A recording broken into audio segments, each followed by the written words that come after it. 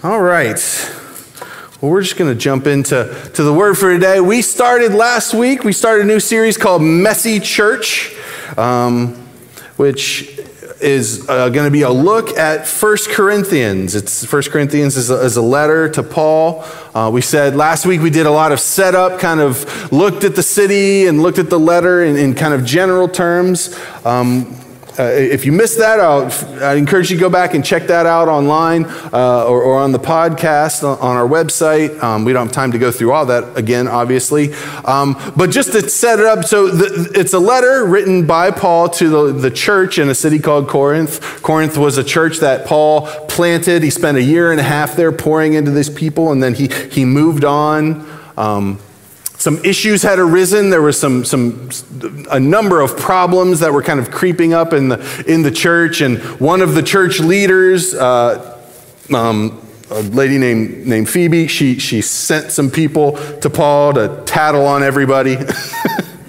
And so Paul gets news of this, and he writes back to them to address these issues, and that is what 1 Corinthians is. It's Paul's letter back to this church in Corinth. Last week we said how Corinth, when you think of the city of Corinth, think of a mix, a hybrid a little bit of take the size and the diversity and the commerce of New York City, and then kind of throw a layer of Vegas sensuality on top of it. And that's kind of what Corinth was as a city. Last week we looked at how Paul began by laying a foundation of their identity being grounded in Christ. He's going to spend most of the book dealing with these specific issues, but he starts by reassuring them with the proper foundation that they are now in Christ. We talked last week how those two things, sometimes we get confused in our own mind. The enemy likes to point to our messes to try and convince us that we are not Jesus's. But Paul says and makes the case in the very beginning of this letter that is not so. We can be Jesus's. We can be positionally holy. We can be spiritually gifted and still have messes in our lives. And so Paul makes that case, and then he jumps right into the issues. Writing letters back then was not cheap. And so what we have in the New Testament is it's a very efficient, very truncated, you didn't waste words because every word was expensive back then. To write out a copy of even one gospel back then would have cost, I forget the stat, but it's like $1,200 or $1,300 for all the materials. And that's not labor, that's just like buying the right quill or whatever because it was hard to make writing surfaces back then. It was hard to create the ink. And so there's an efficiency and an appreciation in the Bible that I think is valuable to us. And we kind of underappreciate that there was a lot of time and care and Holy Spirit inspiration to say a whole lot in a little bit of time. And so Paul jumps right into the business at hand. And so we're just gonna pick up the text in 1 Corinthians chapter 1. What time is it? It is so it is 11:07. So in the next 25-ish minutes, we're gonna cover 4 chapters.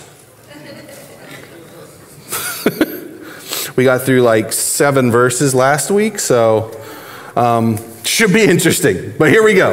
All right, 1 Corinthians chapter 1, starting verse 10, Paul says, I appeal to you, brothers and sisters, by the authority of our Lord Jesus Christ, to live in harmony with one another.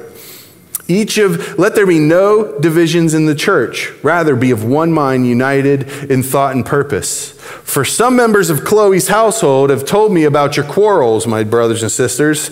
Some of you are saying, I follow Paul. Others are saying, I follow Apollos. Or I follow Peter. Or I follow Christ. So here he jumps right into the first issue that Paul's going to address. And that is, there are divisions popping up in the church, in the city. And not only divisions, but quarreling. So And I think he makes the delineation there on purpose, because they're not the same thing. A quarrel is the conversation, is the argument, or the words that come out based on a division that has happened. Sometimes we some of us, especially some of us that are more passive maybe, we get it in our heads that if there's no quarrel, there's no division. And that's not true.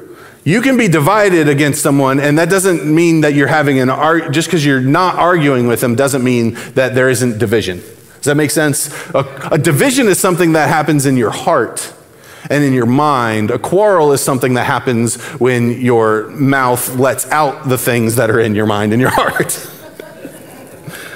And so Paul is going to address this issue of dividing and arguing. And specifically, their issue was over which leader they were following. And we see this today. This didn't disappear with the Corinthian church. Unfortunately, Paul was not able to extinguish this problem from the church for time and eternity. He dealt with it for them there. And before we go any farther, I need to make one clarification. Paul here is dealing with unnecessary divisions. Okay? Unnecessary divisions. They're differences or preferences in their lives that were being elevated to an improper priority and were affecting the unity of the group.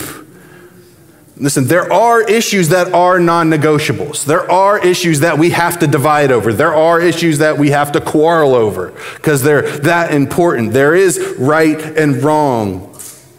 And there are times where a wrong side or a wrong person needs to come in line with what is right. But that's not what this conversation is about. Believe me, I was all geared up to have that conversation, and then when I started studying, I realized, dang it, that's not what he was saying. So we'll have to deal with that some other time. Here he is specifically talking about divisions that are unnecessary.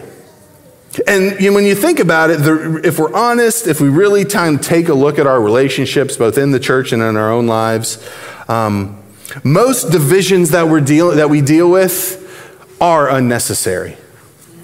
Most of the things that we deal with are not non-negotiables. They are not things that are actually worth dividing over. It's now 2023, and we still are dealing with divisions in the church. We like the Corinthians, we divide over what leaders we like. We divide over what preaching styles we like. We divide over what political bents we like. We divide over the words that we use to describe certain theological phenomenon or understandings.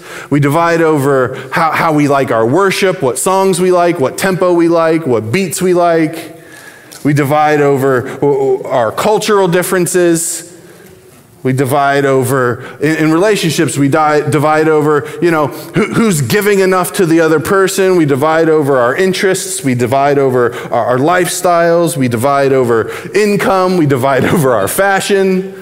We divide over our age. We divide over our zip codes. We divide over what color our favorite sports team wears.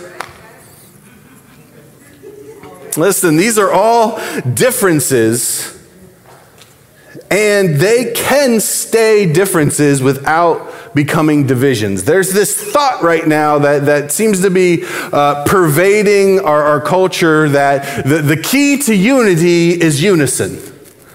That we all have to think the exact thing and like the exact same stuff for us to get along, for us to be in unity. That is not a Jesus idea. That is not a God idea. That's not even a good idea. We were created with differences, and that is a beautiful, intentional thing. And so we need to understand that we can have differences and still be in unity, and we don't have to let that become a thing that divides us. And so before we go much further in the text, Paul, in a few moments, we're going to jump into kind of plowing through the next 4 chapters. And each of the chapters, he gives us a different strategy for how we defeat division in our lives and in our churches. But first, I want to give us a list of a few things that will help us. I want you to just kind of put it in your head, think about it, mull it over. These are just some things that ways that we can kind of examine ourselves and our situations of when a difference. How you know when a difference has become or is becoming a division. And I'm not gonna make too much comment. I'm just gonna list them, and then we'll move on. But the first one is, a difference becomes a division when we believe it's better or the right way to do something. Right? That a difference can become a division when I think my way isn't just my way, it's the way. And remember, again, we're talking about things that are inherently not ethics. We're not talking about rights and wrongs. We're talking about differences. We're talking about priorities. It's when I think my way is better than your way. My music is better than your music. A difference becomes a division when we add extra motivations. This is one that I think gets all of us at times, where we see somebody else's preference for a certain thing, and then we write a whole script in our mind of all the reasons that they chose that thing, and not the thing that you chose. Right? That is. I know it's Mother's Day, and I hate to say this, but mother's intuition, right? There is a sensitivity that people have that some other people don't have, but you're not a mind reader, right? None of us are. The Bible's very clear. We do not know the thoughts and the hearts of the people. We don't know our own. We'll see that later. We don't know our own hearts and thoughts half the time. Why do we think we can get into the heart and the mind of somebody else to know the deep motivations of the reason that they like this thing more than that thing, and they should like this thing and they like that thing probably because of all these other reasons? It creates division. When we add motivations, when we write a script of the reason somebody's making a decision that we don't really have an accurate script to. All right, moving on. A difference becomes a division when we rank people or groups based on their preferences. It's kind of tied to the other one, but there's a group of people that like this thing, and so they're all here. And sometimes it's, we see that choice, we make a judgment of, that's the choice, that's what you choose if you don't quite get it, right? So that's a nice choice for them, but I prefer this,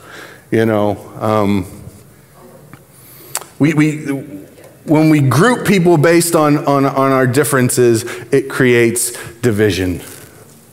A difference becomes a division, and here's a real kind of gut check one. A difference becomes a division when it affects our feelings towards that person. You want to know if there's a difference or a division between you and somebody else? When you think of that difference, think of that difference and think of that person, does it affect how you feel about them? Or is there a group of people in your life that happen to have a certain difference than you, that you coincidentally have a certain feeling about those people? There might be a division issue there. A difference becomes a difference becomes a division sometimes when we oversimplify complex ideas. There are things in life that are just complicated. There's a lot to them, and so much of the time, I feel like we try to oversimplify and we over-reduce things to like one thought or one issue. And if you like that, if you like X, then Y must apply to you. And it's just it's not accurate. It's not helpful. A difference becomes a division when we can't see the value in the other person's preference. That's a good one. If I mean, it's not. it's not a fun one, but that's a helpful one. If there is something that you can objectively say, okay, I get that this is a difference. This isn't a right and a wrong, right? This is a preference. If you look at the other person's preference, the difference, and you can see no redeeming, no possible reason why anyone would choose that, there's a good chance that you have some sort of blinder on. If you can't see the value in somebody else's perspective, there's probably some opportunity there for division. And then kind of the inverse of that, a difference can become a division when we can't see the limits of our own preference.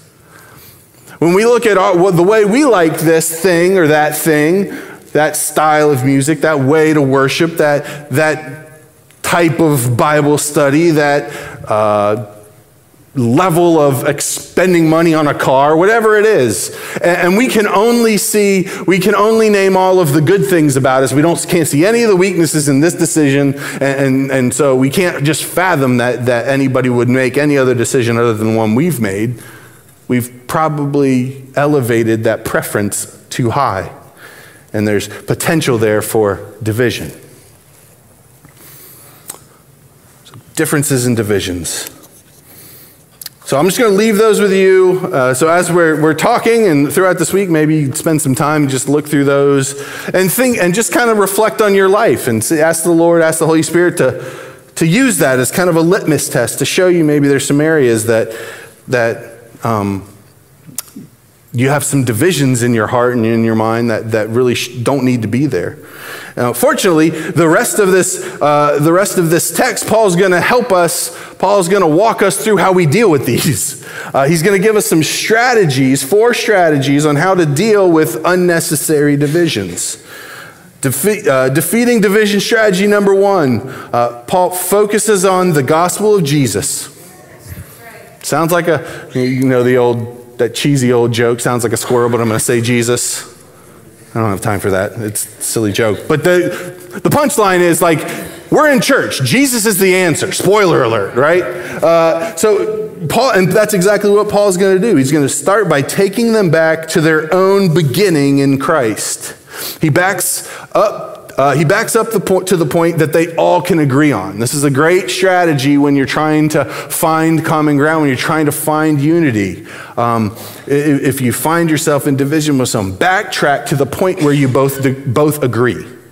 And at least you can find your starting point. Okay, we agree all the way up to this point. Now we can see where our division is. Now we can deal with it. And that's kind of what Paul does here, starting in verse 18. He says, the message of the cross is foolishness to those who are headed for destruction.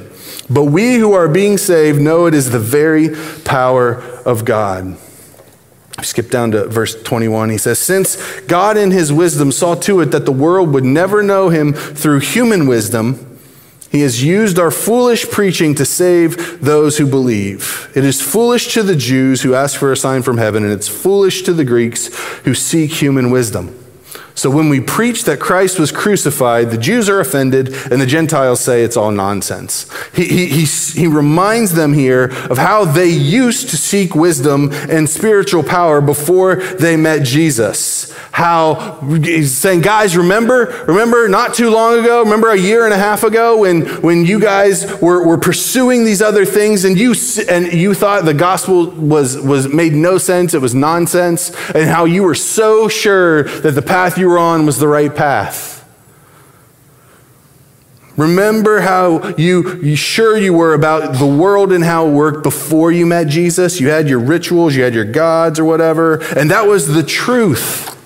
But then what happened, guys? And he continues the story. Verse 24, he says, but to those called by God to salvation, both Jews and Gentiles, Christ is the power of God and the wisdom of God.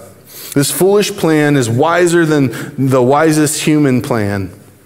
And God's weakness is stronger than the greatest human strength. Remember, brothers and sisters, that few of you were wise in the world's eyes or powerful or wealthy when God called you. Instead, God chose things the world considered foolish in order to shame those who think they're wise. And he chose the things that are powerless to shame those who are powerful. Paul reminds them, then you thought all these things, and then Jesus came and opened your eyes to real wisdom, to real power. And you were able to see how foolish all of that other stuff was. And he did this not because you were the most deserving, not because you were the sharpest pencil in the box. He makes a point of saying that they were not. He did this to show that if he could transform you, he could transform anyone. And then he's doing this. Why is he doing this? He's doing this to put them all back on the same level, right? This is what we're all equal at the foot of the cross. And that's exactly Paul's argument here. He says, as a result, no one can ever boast in the presence of God. God has united you with Christ Jesus. For our benefit, God made him to wisdom itself. Christ made us right with God. He made us pure and holy and freed us from sin. Therefore, scriptures say, if you want to boast, boast only in the Lord. The only thing you can brag about is how the Lord saved you. Amen? And this is the core. If we could just get this, we could all just go home and eat our brisket, right? Like, Jesus is the solution. If we keep our eyes focused on that, divisions go away because it automatically stops us. When I'm staring at Jesus, when I'm in worship, when I'm in his presence, do all those other things, those non-essentials really matter? No, I don't care about them at all. It's when I'm not focused on that, it's when I take my eyes off of Jesus that all of a sudden I start looking at other things and start having opinions about other things that I really shouldn't be having opinions about. So first strategy was to focus on Jesus. And then we come to chapter 2, where he shifts focus a little bit. Defeating division strategy number 2, humble explanation. Both of those words are very important in this strategy, and we're going to see that. He shifts focus here. Starting in verse 1 of chapter 2, he says, when I first came to you, dear brothers and sisters, I didn't use lofty words or impressive wisdom to tell you God's secret plan. For I decided that while I was with you, I would forget everything except Jesus Christ and the one who was crucified. And I came to you in weakness, timid and trembling. That phrase, by the way, is just a common phrase for the way he delivered things, not actually his own kind of emotional state. Paul's not the timid kind of guy, if you know his story. It was just a common phrase back then. The way he presented himself, the way he interacted with them was with humility, was timid, was gentle. He goes on in verse 4, and my message and my preaching was very plain. Rather than using clever and persuasive speeches, I relied only on the power of the Holy Spirit. I did this so you would trust not in human wisdom, but in the power of God. So what's Paul saying here? See, this quarrel, it said in the beginning, they were dividing over this. I like Paul. I follow Apollos. I follow, whoever. Part of the criticism that he's addressing here is Apollos was we saw this last week. Apollos was a very gifted speaker. He was eloquent. He was a deep thinker. And Paul, as he explains here, came, and when the first gospel, he gives them the gospel, right? And he does it in a very straightforward, very kind of right down the middle of the plate way.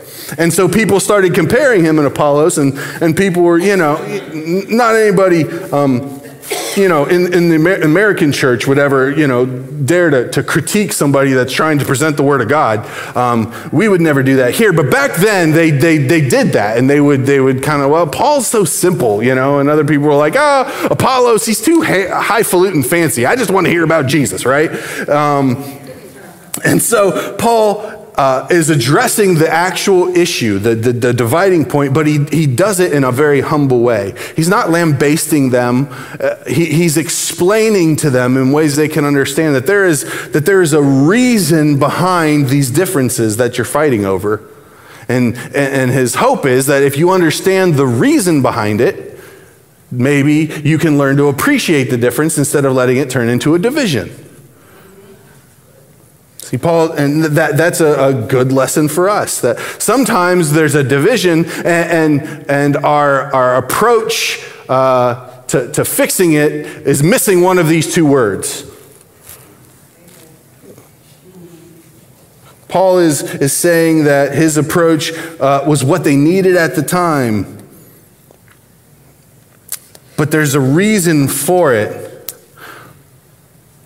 But he says it in a way that's, one, it's humble, so that they're willing to lean in. They can hear what it is that he's saying. Paul is showing us how important it is to humbly and sincerely offer our reasons.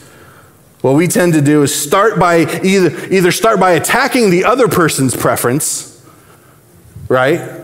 So there's a division, you get an argument, what's your go-to? Well, here's the 7 reasons why you picked the wrong thing. Why here's the problem with your thing, right? Or we defend our own position, but we have no humility in it whatsoever.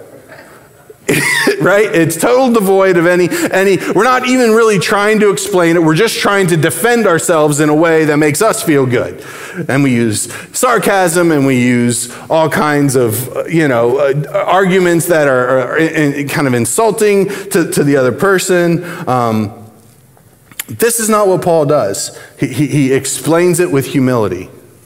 And it's a powerful strategy. Another option for us, which wasn't available to Paul under his circumstance, because remember, Paul's not with them. He's not this is a letter to them. It's not a two-way conversation at this point.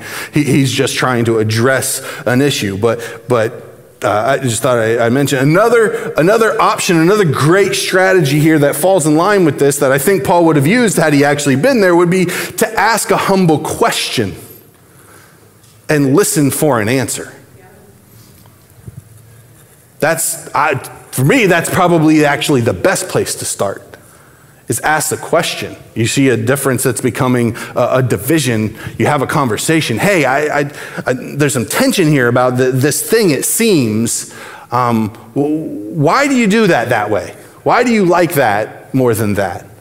And then here, the hard part of that is asking the questions. Not terribly hard. It's listening. It's locking this thing down and shoving our brains into this, focusing on what it is that they're going to say, and just listening, just taking it in what their answer is, without immediately trying to jump to they're talking and I'm kind of listening, but I'm mostly just listening because I'm writing out my notes of my opening statement for my defense.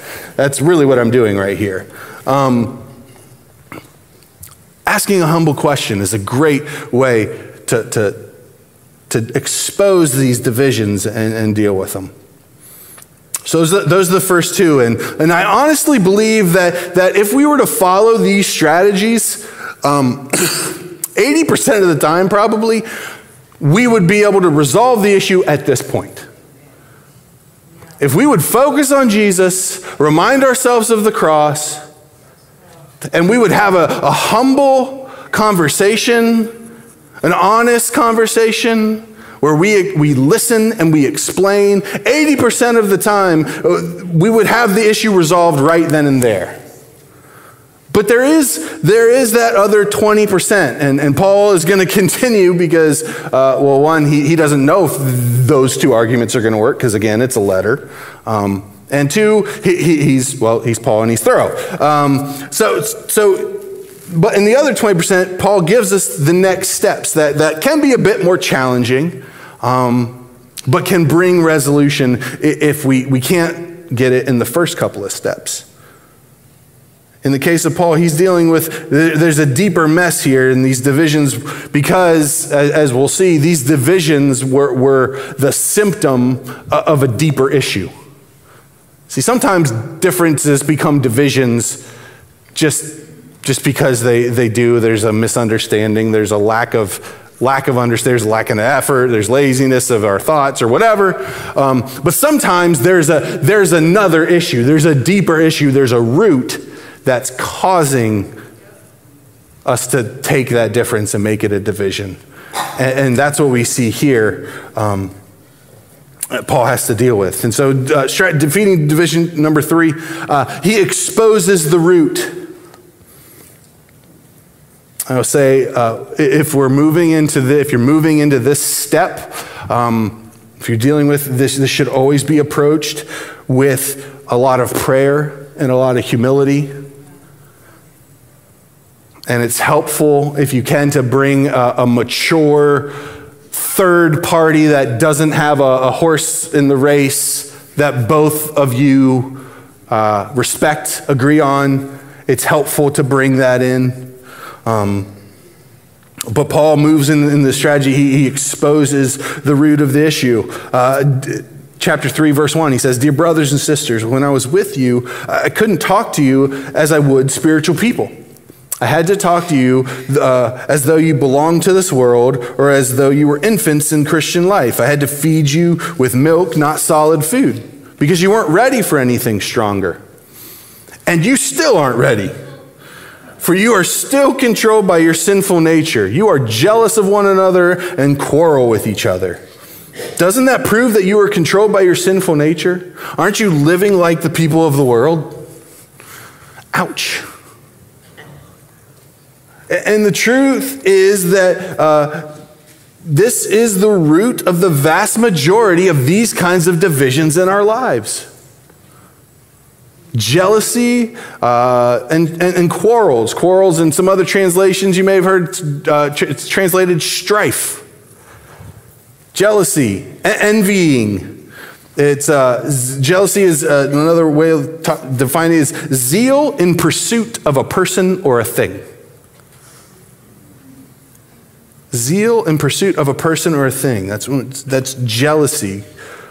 Quarrels or strife. It's the picture. It's the idea of a rivalry or contentiousness. One of the Bible dictionaries. One of the synonyms was wrangling.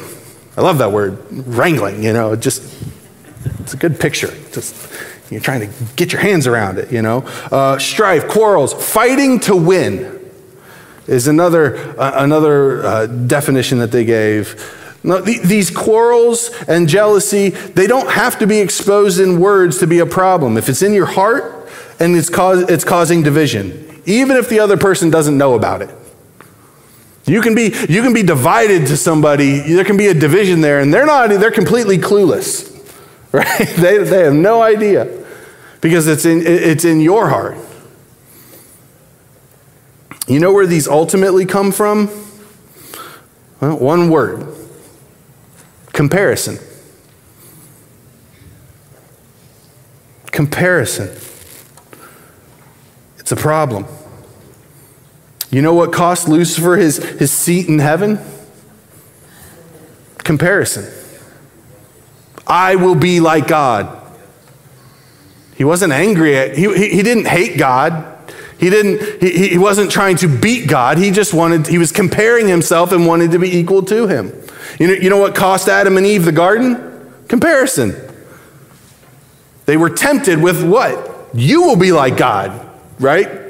The serpent. You will be like God. Compared to God, you're missing something. Comparison. I was listening to a preacher the other day. He kind of broke it up. Comparison. Compare is sin. It's right there in the word. I don't know how we missed it.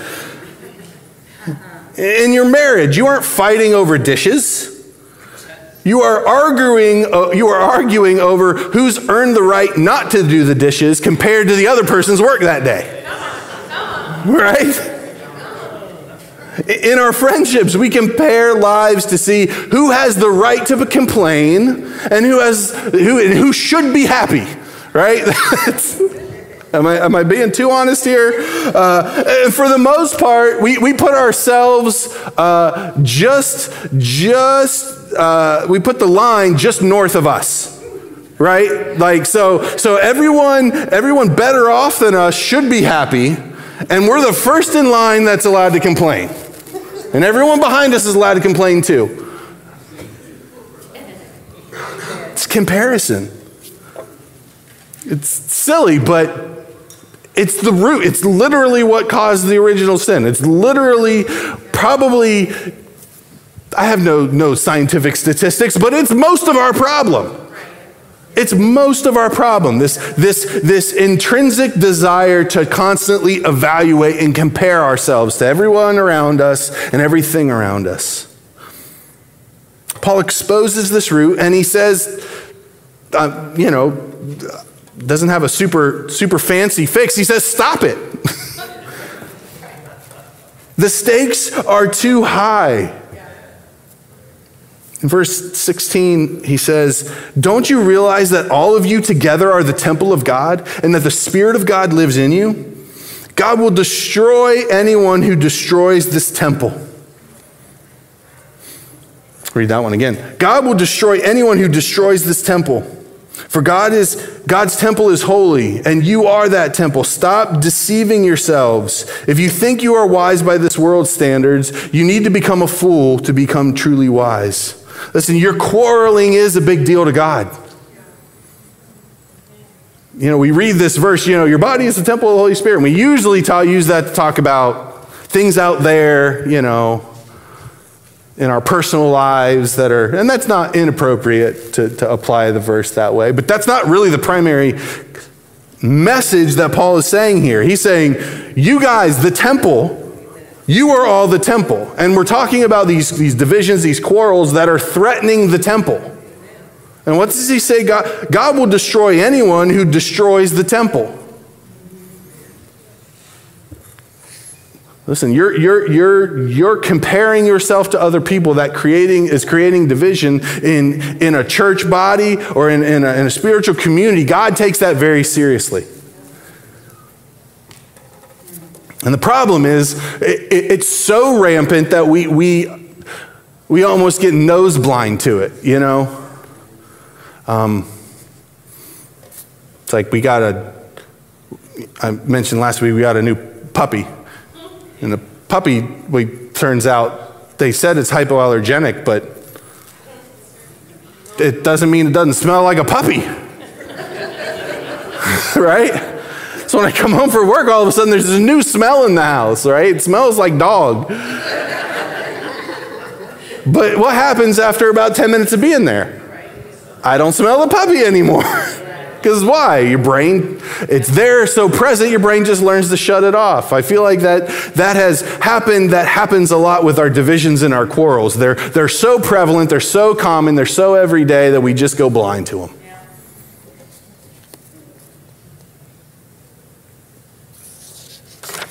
Or we name them other things and don't put them in that category. Like, it's not division, it's bickering, or it's spats, or it's, banter. It's playful banter. Paul says, stop deceiving yourself. You're using the world's standards to see life, and it's creating messes everywhere you go. The mess is also causing you to miss out on a whole lot of good stuff. This is part of the reason why God is so big on this and why Paul is so adamant about this. God doesn't just give us rules for no reason. They're all there because if we don't follow them, he's trying to help us live the best life possible, to live the way that's going to lead us to the most freedom, the most fullness. Verse 21 says, so then no more boasting about human leaders. Knock it off. All things are yours, whether Paul or Apollos or Cephas or the world or life or death or the present or the future, all are yours. And you are all of Christ, and Christ is of God. Took me a minute. I had to read that a bunch of times, try and figure out, and read a couple articles. What is he saying here? What Paul's saying is basically, you're cheating yourself out of the benefits of all of these other diversity and beauty of the diversity that he has put in his body when we divide. We're missing out on the benefits that other people have to bring to your table that are different than you, or have a different interest than you, or a different skill set than you. I got a quick little illustration.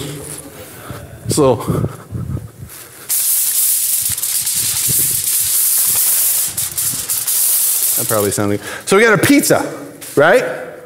Got this nice pizza. Well, it's okay. Store-bought.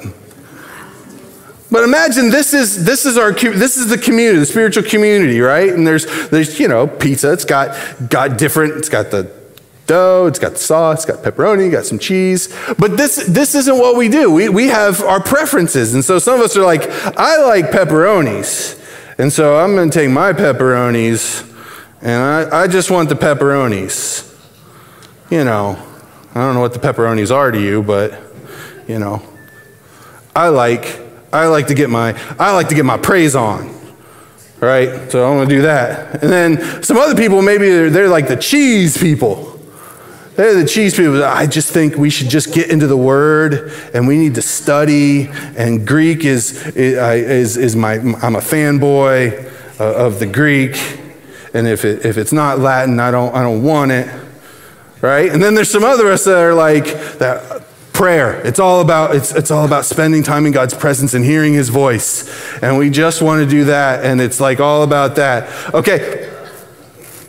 Isn't this a wonderful church we've created?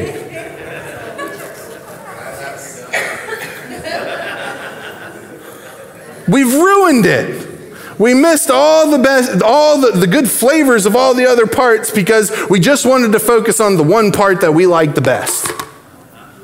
That's what we do, and that's what Paul's saying here. We have to stop separating based on our differences because there is a value in the differences. There's important parts that you don't see that you need that other part.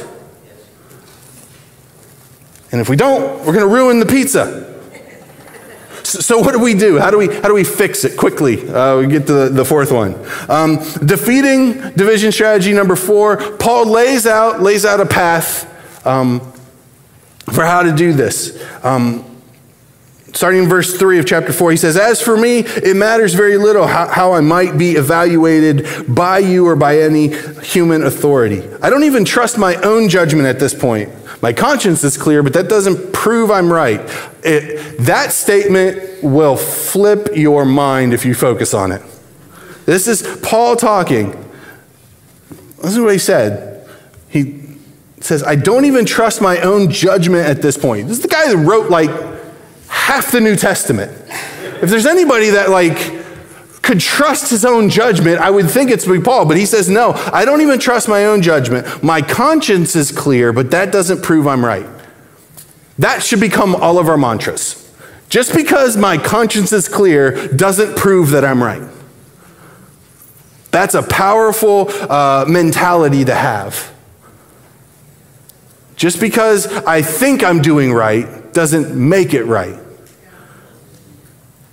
Just because I think this is a better way to go doesn't automatically make it a better way to go. And he goes on, he says, it's the Lord himself who will examine me and decide.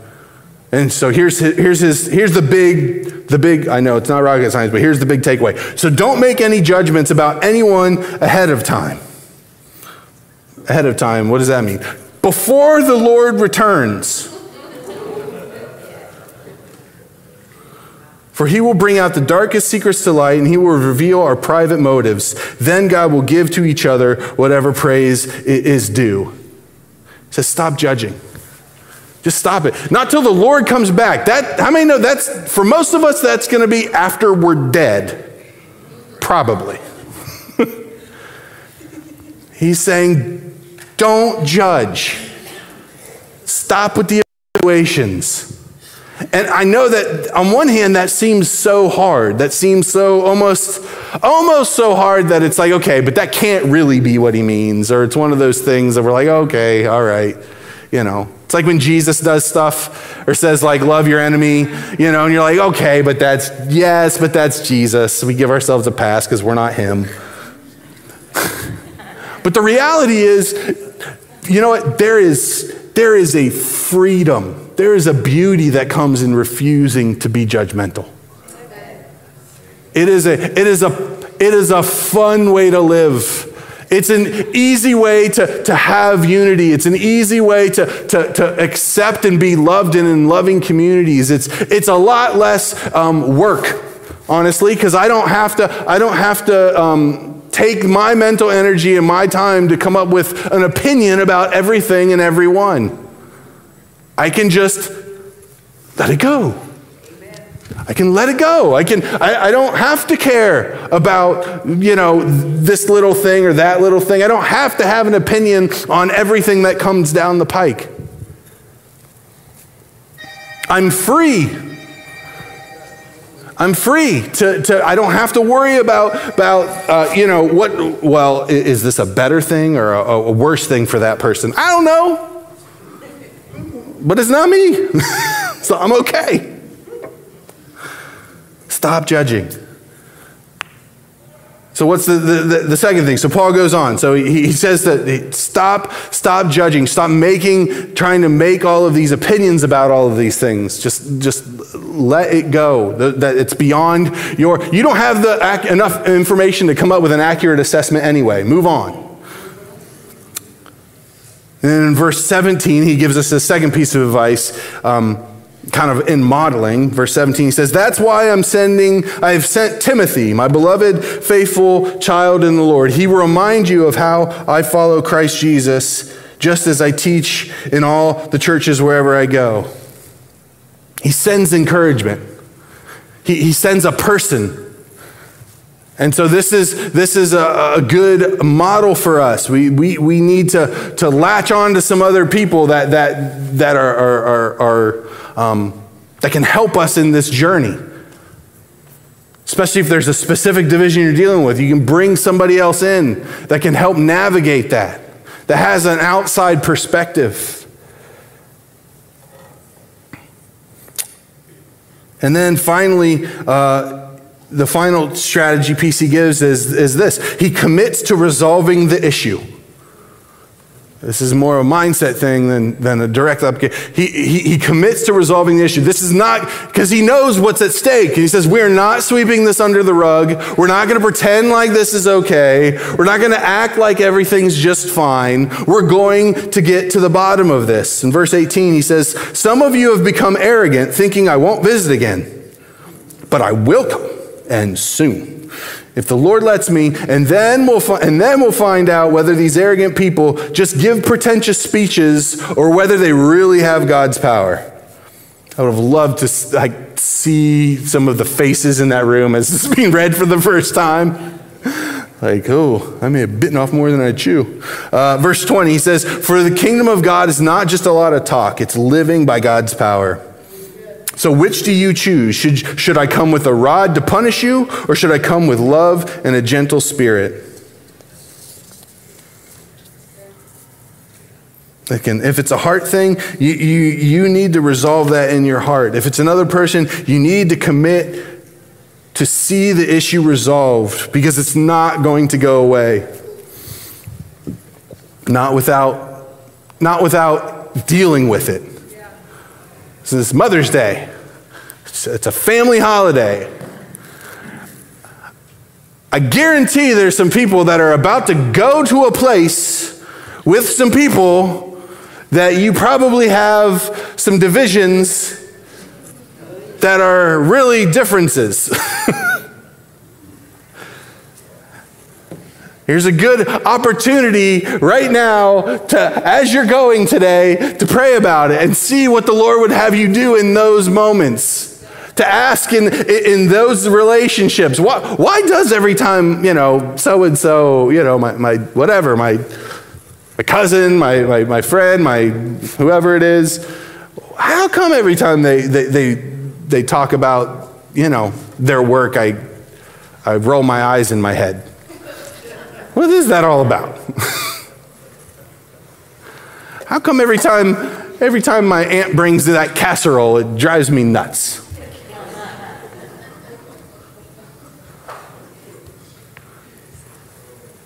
There's probably a division that has an opportunity to get converted back to a difference that we can appreciate. And I don't have a super super magic wand. This is not one of those.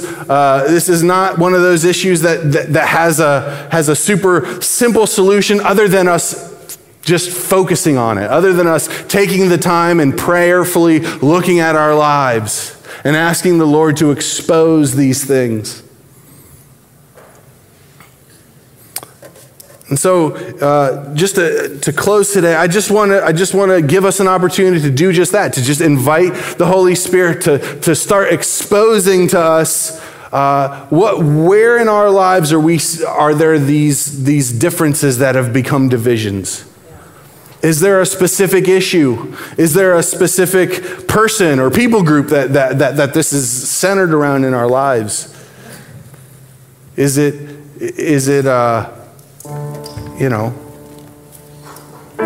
an income thing? Do we tend to do I divide? Do I assume a person that appears at a certain level socioeconomically is a certain way?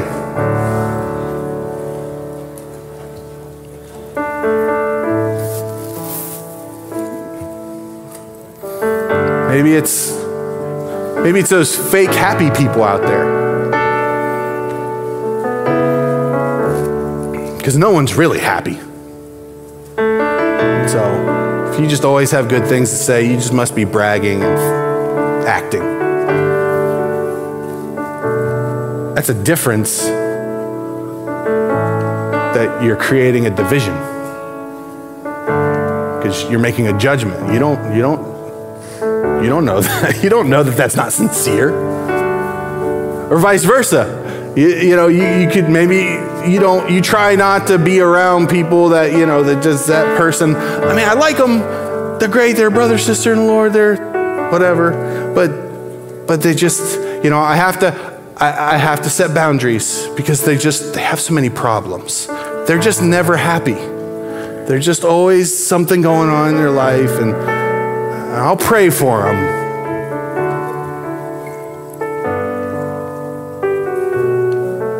It's a judgment. You don't get to choose how often they should be struggling.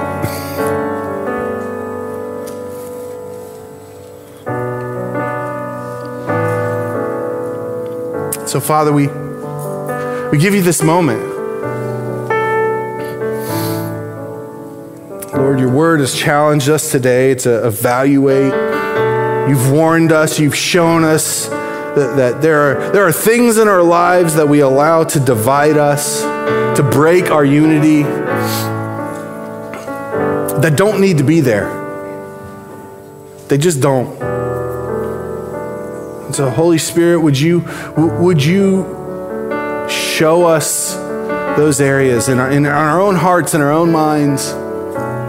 Would you speak to us? God, we open our hands, we open our hearts. We repent, even if we don't have the specific right now, God, in our hearts. And generality, we can confess, we can admit that we know we do this, even if we can't always point to the exact instance. We confess and we say we need your Spirit to soften our hearts, to show us.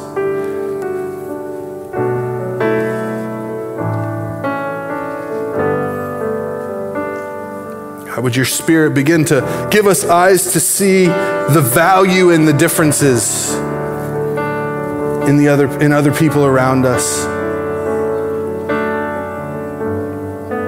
God, convict us when we're walking away from a person out of a division that we've created in our hearts.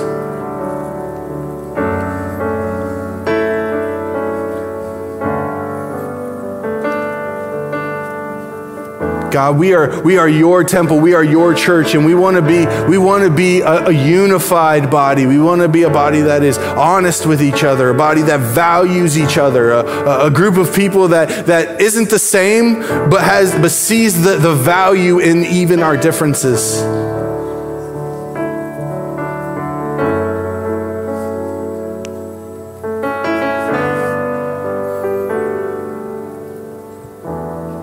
Holy Spirit, would you give us the strength to refuse to make judgments that we don't need to make? We love you, Lord. In your name, amen. Amen. God bless you guys. Happy Mommy's Day.